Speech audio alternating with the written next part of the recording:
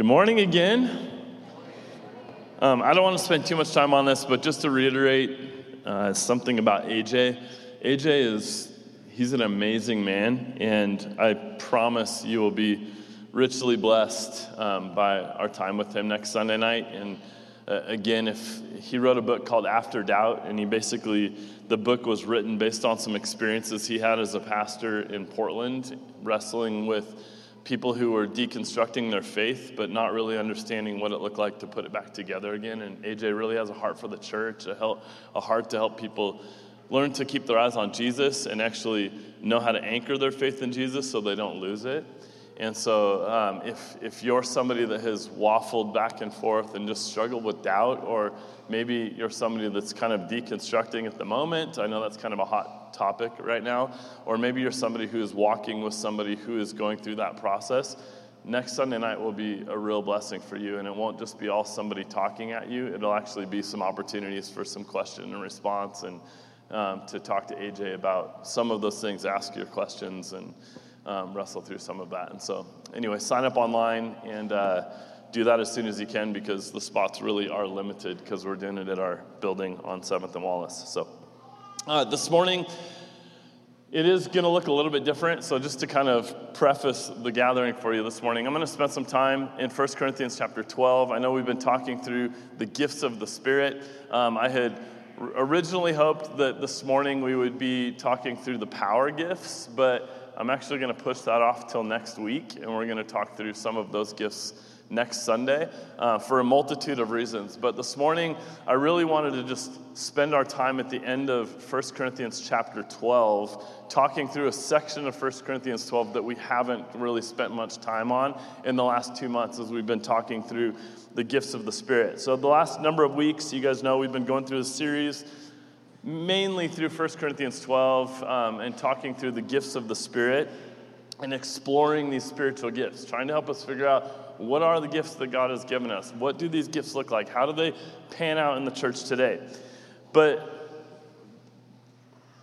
6 weeks ago, the definition I had kind of given for spiritual gifts to help us understand this was one that I pulled from a book, and he said, spiritual gifts are capacities or abilities imparted to Christians by the Holy Spirit to enable them to exceed the limitations of their finite humanity in order to serve other believers to the glory of God. And that's kind of the definition we're rolling with. That is the purpose of the spiritual gifts. More than us exploring these gifts, though, in the last few weeks and talking about them, the main reason that we really wanted to dive in and talk through the spiritual gifts is because I really hope that we're actually praying to see these gifts activated and released in our community of faith, within our church, amongst one another.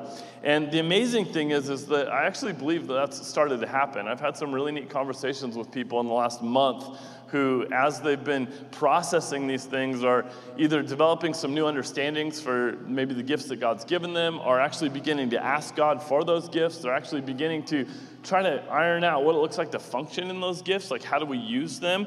And they're seeking the Lord for those things. I mean, that's all we could ask for in our time studying this, is that we become a church that begins to desire and seek Jesus, to ask him how he's built us, what are the gifts he's given us, how we begin to use those to build up the body of Christ. And so, again, I'd hope to wrap up the power gifts this morning, but we'll push that to next week. And we'll just spend our time in the end of 1 Corinthians chapter 12. So last week, if you guys were with us at the park, I talked about contentment. And at the core of our discontent lies this desire in us to compare ourselves to the people around us. So without a doubt, we live in this day and age where competition and comparison is everywhere, isn't it? Like everywhere you turn, like life seems to be about comparison and competition. Every day we're literally bombarded with people and images and opportunities to compare ourselves to other people, to their lives. And there's no shortage of this. And so we often just sit there and we try to figure out if we measure up to what other people are displaying for us. And we do this naturally. However, this innate desire within us to compare has actually been extremely heightened through things like social media, where, now people can put their best face forward on social media and give us one more thing that we're trying to compare ourselves or trying to live up to. And so we see endless images, right, of people's clothes, places they're going, experiences that they're having, and the amazing way that they're parenting their kids, right? Or maybe they're grandparenting their grandkids, or the careers that we have. And then we look at our lives, and as we reflect on our personal lives, like something just doesn't seem to add up for us as we see that in light of other people. And so often we start to feel a bit of anxiety, we feel discontent, we feel like a restlessness, we start to discover that our lives don't look like the people around us, and so our tendency is to begin to pursue those things, to go after the things that other people are doing, to try to keep up. And so most of the time, we're just compulsively living into this vision of the good life that we believe that those things that we're chasing after will actually bring us. And it's when we enter into this way of thinking that the world we find ourselves in, of like where every achievement, every purchase, every experience just becomes another opportunity for us to prove that we matter, to prove that we're as valuable or as significant as the other people we see on there and those that are around us. Honestly, I understand that wrestling. I spent a lot of my life in this rat race trying to accomplish. A lot of my life. Trying to figure out how to keep up, how to do. And oftentimes, there's been seasons of my life where I try to live up to or prove myself in terms that somebody else has defined for me. Like trying to be what they want me to be, trying to be what they hoped I would be.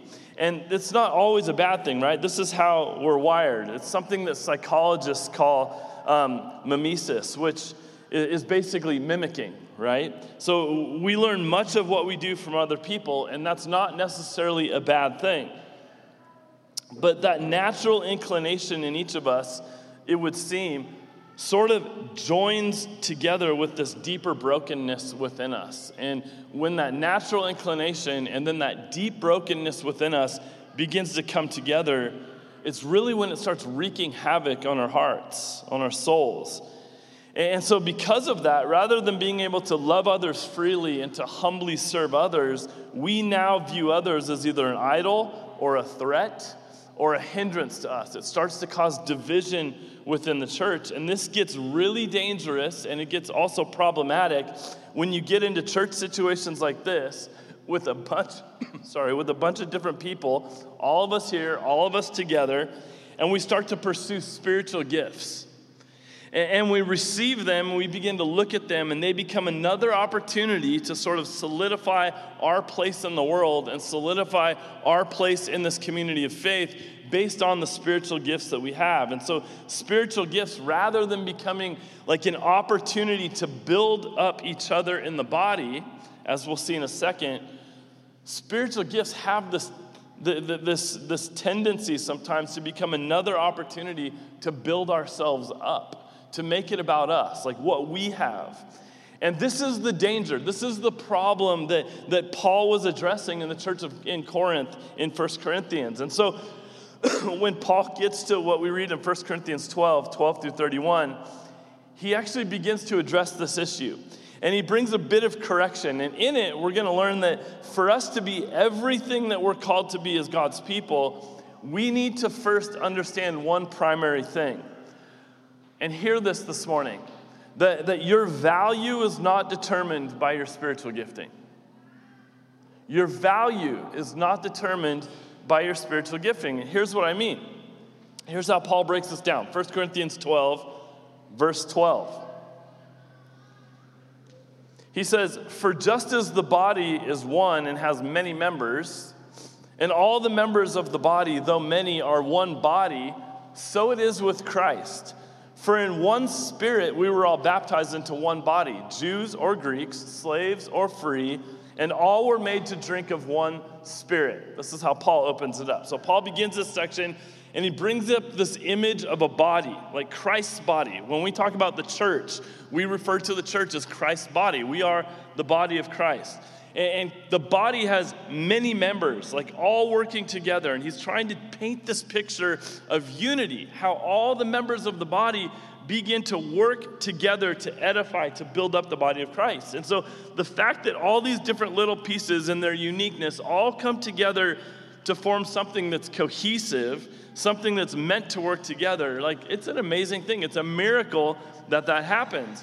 And so he's trying to get present this idea of oneness, like of unity. And this is the foundation that he's going to build on for the rest of this passage. He's trying to get at the fact that they're meant to be one. And the basis for his argument is that we've all been baptized by the same Spirit. We've all been saved by the same Christ.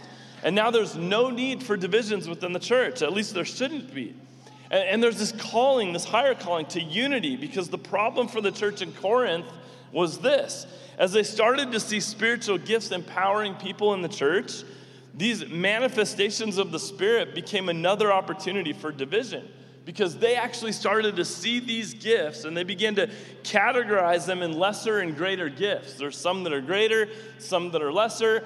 And so as they begin to categorize these gifts, they begin to create division in the church between people who are gifted by God for the purpose of unity, for love, to build the body up. But now it's creating this chasm. And so they begin to honor and esteem certain gifts that seemed more important and more powerful. And then there's these other ones over here that maybe they didn't want as much, like gifts that were like, don't give me that. Give me prophecy.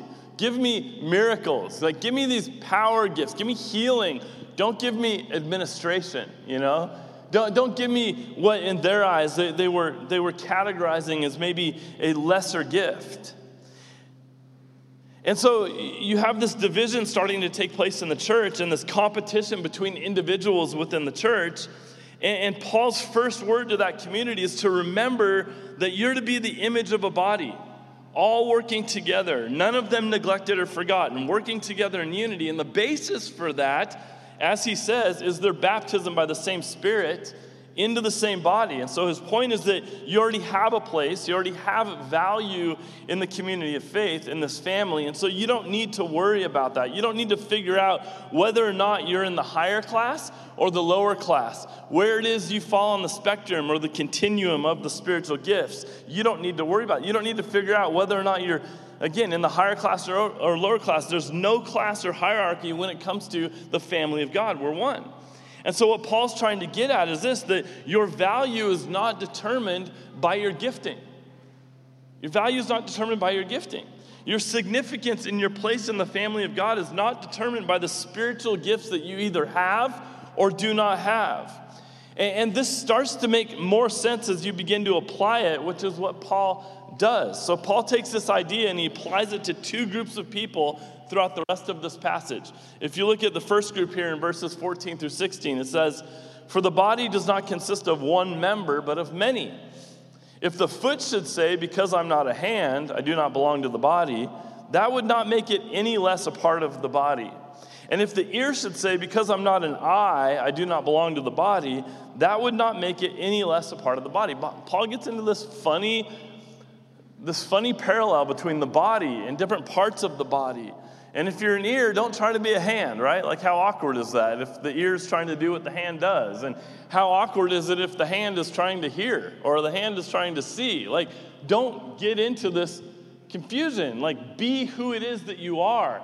All the gifts have to work together in order to glorify Christ, to bring unity to the body, to edify the body. And so in this section, Paul highlights this group of people who, when they're in the community like this, in the community of faith, in the church, and they see their gifts and they begin to see the gifts of other people, they begin to actually envy the gifts that those people have over their own gifts. Like, whoa, you see what that guy has or what that woman has? Like, I wish I had what they have. All I have is this. And so they're looking around and thinking, man, I don't have the gift that that person has, or my gift doesn't put me on a stage, or like no one even really knows about the gifts that I have. They never see them on display. maybe I don't matter as much. Maybe I'm not as valuable to people or to the community of faith. And so they're just sitting there wishing like, man, I wish I had those gifts. Then I would be something if I had what that person had. And this sort of highlights this temptation with spiritual gifts to just turn them into another arena or another metric of comparison, like another metric we use to try to figure out our place in the world, which is so unhealthy when this happens in the body of Christ. And so when this happens, when we begin to like look at other people and desire the gifts that they have and maybe the ones we don't, it begins to wreak havoc on our souls because we allow comparison and division and discontent to settle in the church. And so we just sit there just wanting those gifts. And this is what leads us to what Paul's trying to get at, which is that we just sit there in envy, wishing we had something other than what it is that God gave us. And it often will lead us to neglect or maybe even despise the gift that God has actually given you, which is a treasure. It is an honor and a privilege to have the gifts that God has given you. But when this happens, it leads to a failure to see God working through us in the way that God desires to work in you. And so it limits us from being able to contribute to the body of Christ. We can't use the gift because all we care about is wanting what somebody else has and not being content with the gift that God's given us, realizing that in order for the church to function properly, we need the hands and the ears and the eyes and the feet. Like, we need the whole body working together. And if we aren't all pulling together, if we're not all working together as Christ intended, the church becomes handicapped. It doesn't work as God intended because he never intended it to be a hierarchy. It was all of us pulling together, working together. Some of you, maybe you've literally been despising what it is that God's called you to. Despising the gift that God has given you, which in his eyes is a treasure and a gift that he's given you. Something that he wants you to unpack and begin to utilize in your life. To be radically honest, like I've struggled with this in my own life. And even in the last 6 weeks as we've talked more about this, it causes me to remember back on seasons, times in my life when I've witnessed various leaders in action. Whether I've been at this gathering, that gathering, or a conference or something like that, and you begin to watch somebody functioning in the gift that God's given them, and you begin to sit there and be like, I want that. Like, how do I possess that gift? Like, I've been in situations where I've watched God use people powerfully, whether that would be even healing or prophecy, or watch God really move through somebody, watch the Holy Spirit really work through somebody to impact lives, and watch transformation begin to happen in people's lives, even while we're sitting in a room, and you're like, that's so amazing, God, can I have that? Like, I want that. And then it leads you to a place of beginning to really analyze, like, well, is the gift that I have that good? Because I don't do those things, and why can't I do those things, God? Well, maybe I should try harder to do the things that that person's doing instead of be content with the gifts that God has given me. That's just honestly how it's played out in my life over the years in ministry, where you begin to go like, what are my gifts, and am I content with the ones that God's given me or the one that he's given me? Or am I always going to be striving to have what somebody else has, even within the church? Like last week, we talked about contentment, mainly in light of the things outside of the church. But what happens with regards to spiritual gifts when this discontent comes into the church through the form of spiritual gifts that God intended to build up and to unite and enhance the church as they function together? And so Paul's word for us this morning that we need to hear is that he's trying to bring our attention back to what God desires to do in each of our lives, which means we have to take our eyes off of the spiritual gifts of other people and bring our eyes back to God and our relationship with him and the way that he's gifted us and the way that he longs to work through each and every one of us. And we can rest in that and we can find contentment in that. Because if it's really true, as Paul says, that we are already valuable and that we're already loved, that our place in God's family is actually secure and that we can rest in that, then we're freed up to do whatever it is that God's calling us to do, regardless of the gift that we have, regardless of our perceived importance, regardless of our value, our perceived significance. And this is really Paul's second point here, that since your gifting doesn't determine your value, that you and I are freed up to embrace the gifts that we actually do possess. We're freed up to simply embrace the gifts that we have with contentment, with humility, with understanding that those gifts that God has wisely given us. And it's in finding contentment with these gifts that we've been given where we can stop envying the way that God is working through other people. And we can see him start to work through us instead, but it takes us having to move our eyes off of other people all the time. And instead of thinking of ourselves so highly, we can humbly do what one author says, which is embrace obscurity. The author says it like this: that's what embracing obscurity is all about. Being content with being relatively unknown so that Christ can be made more known. Being content with being unknown, or with being content with being relatively unknown so that Christ can be made more known.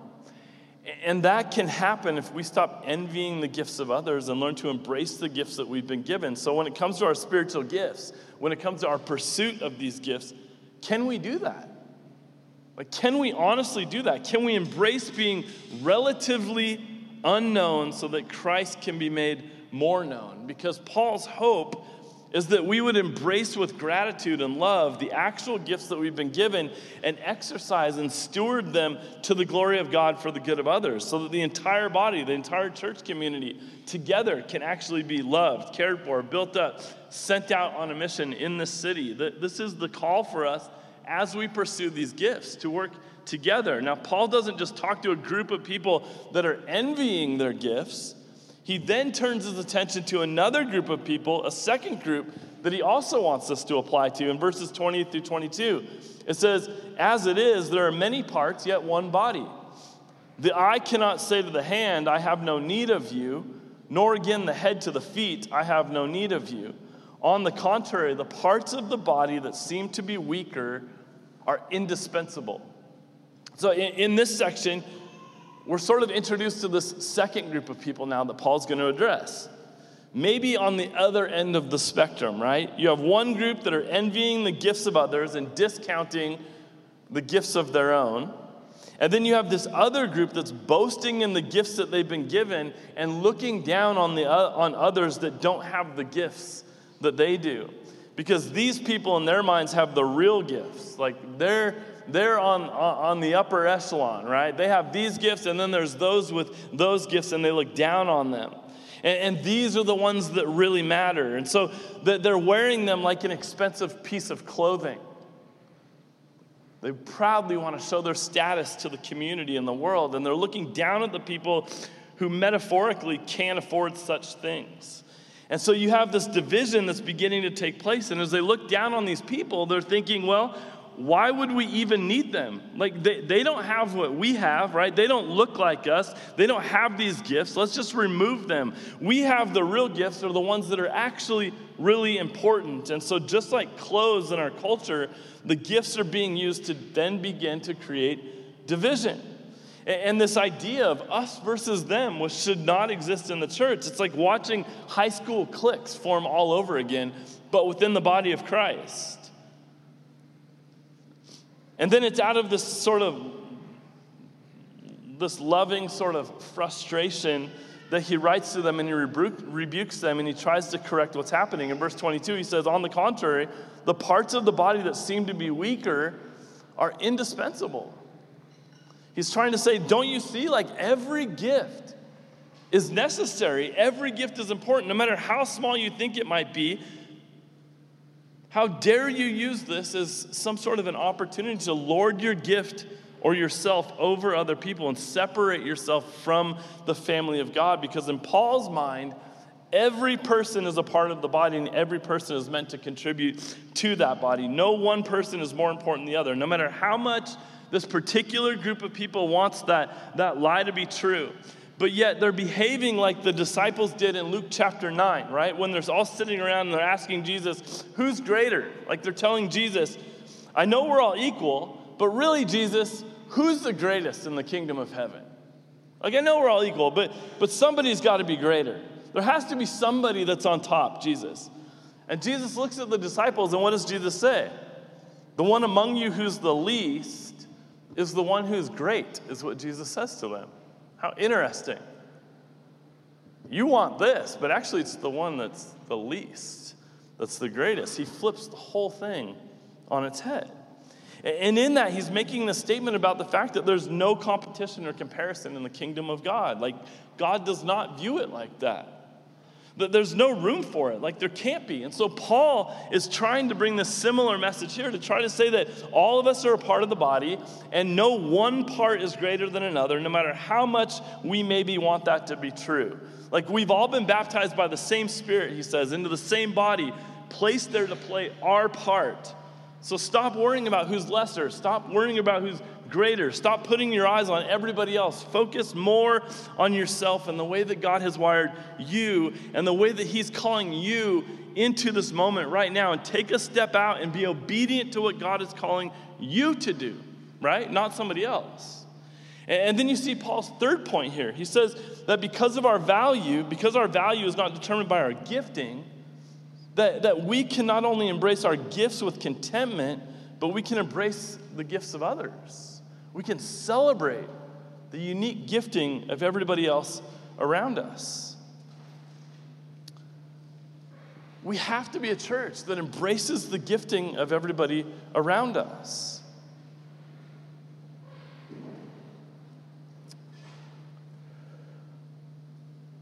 This whole thing is all about God, isn't it? We say all about Jesus a lot, that it's all about him. And yet we begin to put ourselves in places where we really begin to make it more about us. And this is where Paul goes. He reminds them and us in verse 27 and 30 and verse 18 that every gift is valuable. Every person with that gift is valuable because God, in his sovereign wisdom, chose and arranged and apportioned every one of those gifts with a purpose, with intentionality, that every person with a particular gift mix in this particular church can be used for the good of the body of Christ. So in that, once again, the pride and the love of self with which we tend to approach the spiritual gifts has to die. It has to die in us. It has to die. We have to let it go because our value is not tied to our spiritual gifts. It's not a question of who's lesser and who's greater. And it can't be because you didn't actually pick your spiritual gift, did you? The Lord selected that for you. So we need to be able as a church to sort of let that go, to not make it about us, and to actually hold with contentment and humility the gifts that we've been given. And if that's you, and you're in that place of envying the gifts of somebody else, wishing that you had something else, then you need to hear this morning. Two things. Your gifting is not a punishment in any way, and your gifting also was not an accident. It was very intentionally given to you. You've been given specific spiritual gifts for a reason, for the good of this community, so that you would be a blessing to this community of faith as God begins to work through you. And it's very intentional on the part of God and the gifts that you've been given. And for all of us, when we learn to be humble and we recognize that every gift is given for the sake of the building up of others, then we can both embrace the gifts that we've been given and we can become a church that embraces the gifts that God has given others. Simply because we know that their purpose isn't to mark our status or our place in this world. That's not the purpose of the gifts, right? But to mark us as a people who actually embody the love of God. That's the point of the spiritual gifts. And so we significantly distort the gifts of God when we use them for something else. But this is where Paul goes as he ends this chapter and he transitions to the next. Verse 31, listen to this. At the very end of this, he says this phrase, actually two of them. He says, but earnestly desire the higher gifts, and I will show you a still more excellent way. Has anybody ever read that before and wondered, like, what the heck is that still more excellent way? especially in light of the fact that he's been talking about the fact that the gifts are all equal. And then he says, but desire the higher gifts. Like, what are the higher gifts? The more excellent way. And so in that, here's a question for you guys this morning. What's the higher gift? Because if Paul just finished talking about the fact that there isn't really a hierarchy of gifts, and so what's the higher gift and what's the more excellent way, we know that it can't be to pursue a gift to have it be on top, right? The hierarchy of gifts. It can't be to pursue gifts that make you more important, that make people know you and know who you are. It can't be that. So what is it? Well, what's the entire next chapter in 1 Corinthians 12 about? Help me out here. 2 weeks ago, our elders talked about it. Love. The entire next chapter is about love, right? He takes this entire chapter to now talk about the way of love, the love that doesn't envy, and a love that doesn't boast, a love that's patient and kind. And so for Paul, it's really interesting. Like I've done tons of weddings, and I always use 1 Corinthians 13 in the weddings that I do. But the more you spend time in 1 Corinthians 13, you begin to wonder, like, why do we use that at weddings? When what Paul is referencing is actually spiritual gifts. Like, the purpose of the gifts to be utilized in love. Like, if they're not acted out in love, if they're not utilized in love, then what's the purpose of the gift to begin with if they're not displaying the love of God? And so for Paul, the higher gifts, as he's kind of referring to them there, are the gifts that result in love for others, above all else. The gifts that result in a love for others. And so what we see from Paul here, and his last point in this part of the text, is that we're to pursue gifts that result in the building up of others, not ourselves. That we're to pursue spiritual gifts that lead to the building up of others and not ourselves. And that these gifts are to lead to love. That they're examples of love, like a deep, profound, God-centered, God-derived love. That's the purpose of the gift. And this kind of love, as always, is meant to flow outward, right? It's meant to go outward. And so are the spiritual gifts. They're meant to flow outward. It's the same thing. It's just like the fruit of the Spirit. They're not meant for our good. They're meant for the good of others. And so it's the same thing here. So if that's really true, then we can stop wondering about whether or not our gift is putting us in the right place, our gift is putting us in the right position or status or significance or value. That's the wrong metric for us to be using.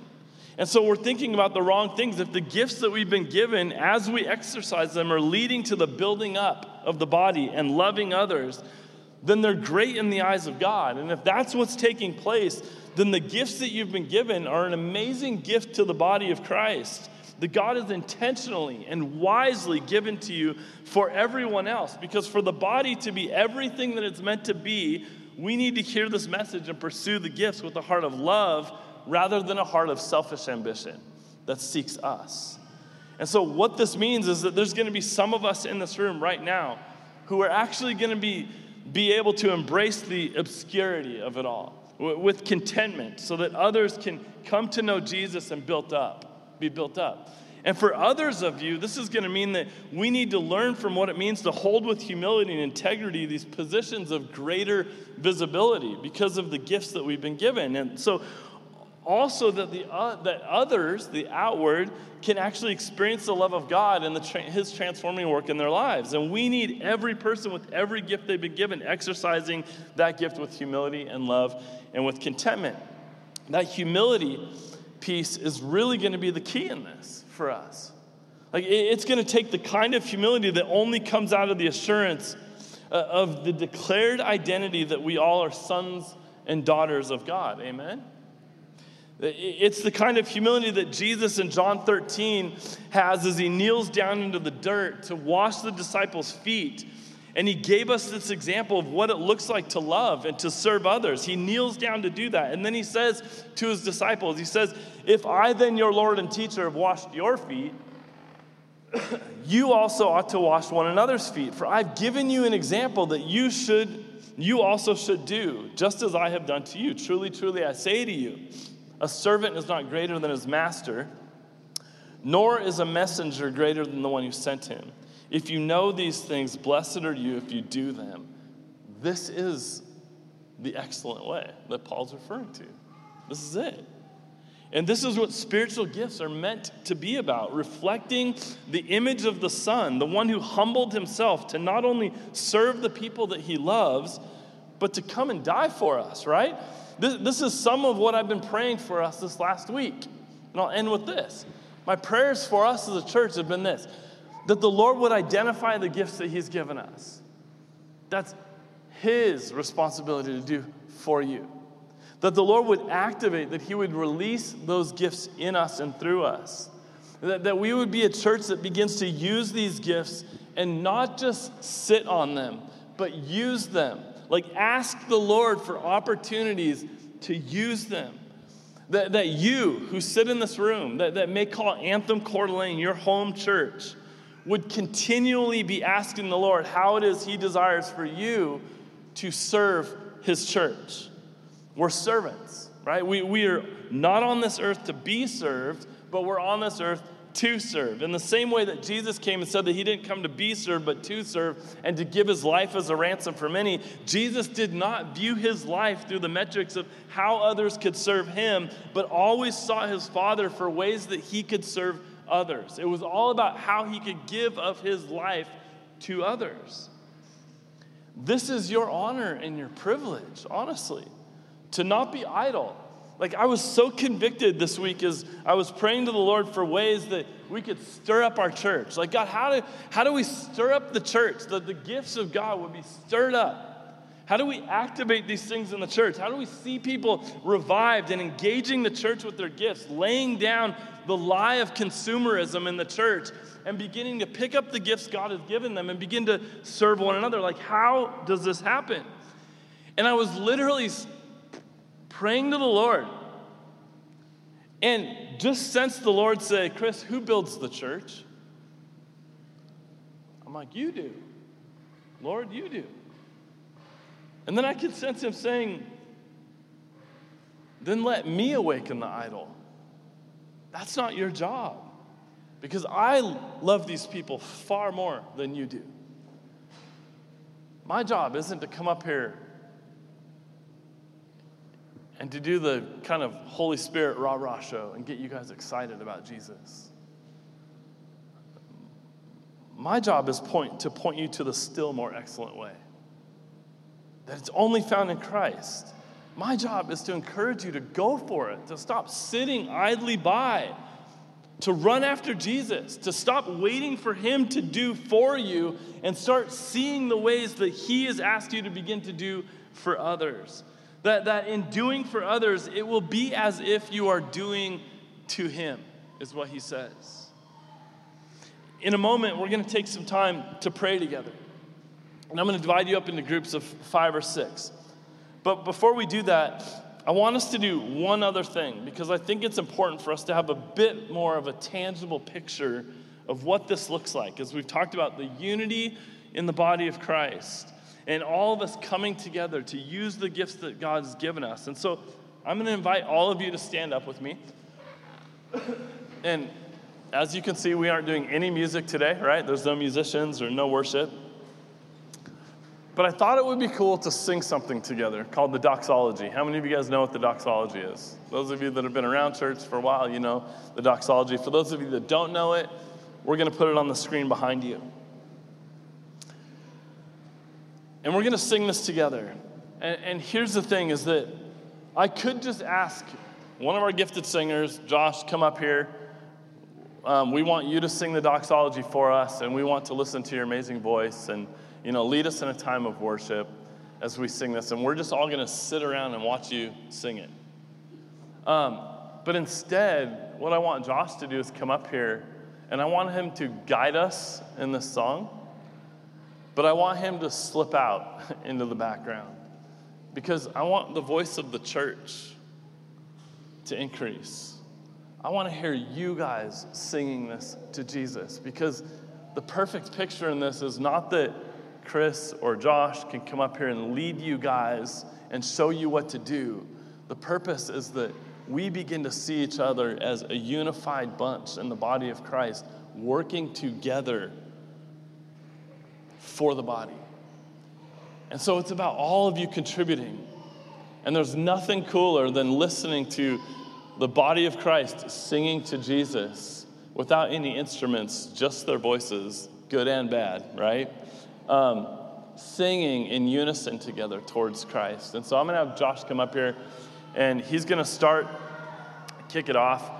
The lyrics are, praise God from whom all blessings flow. Praise him, all creatures here below. Praise him above, ye heavenly hosts. Praise Father, Son, and Holy Ghost. And so I'm going to have Josh lead us, and we're going to sing together.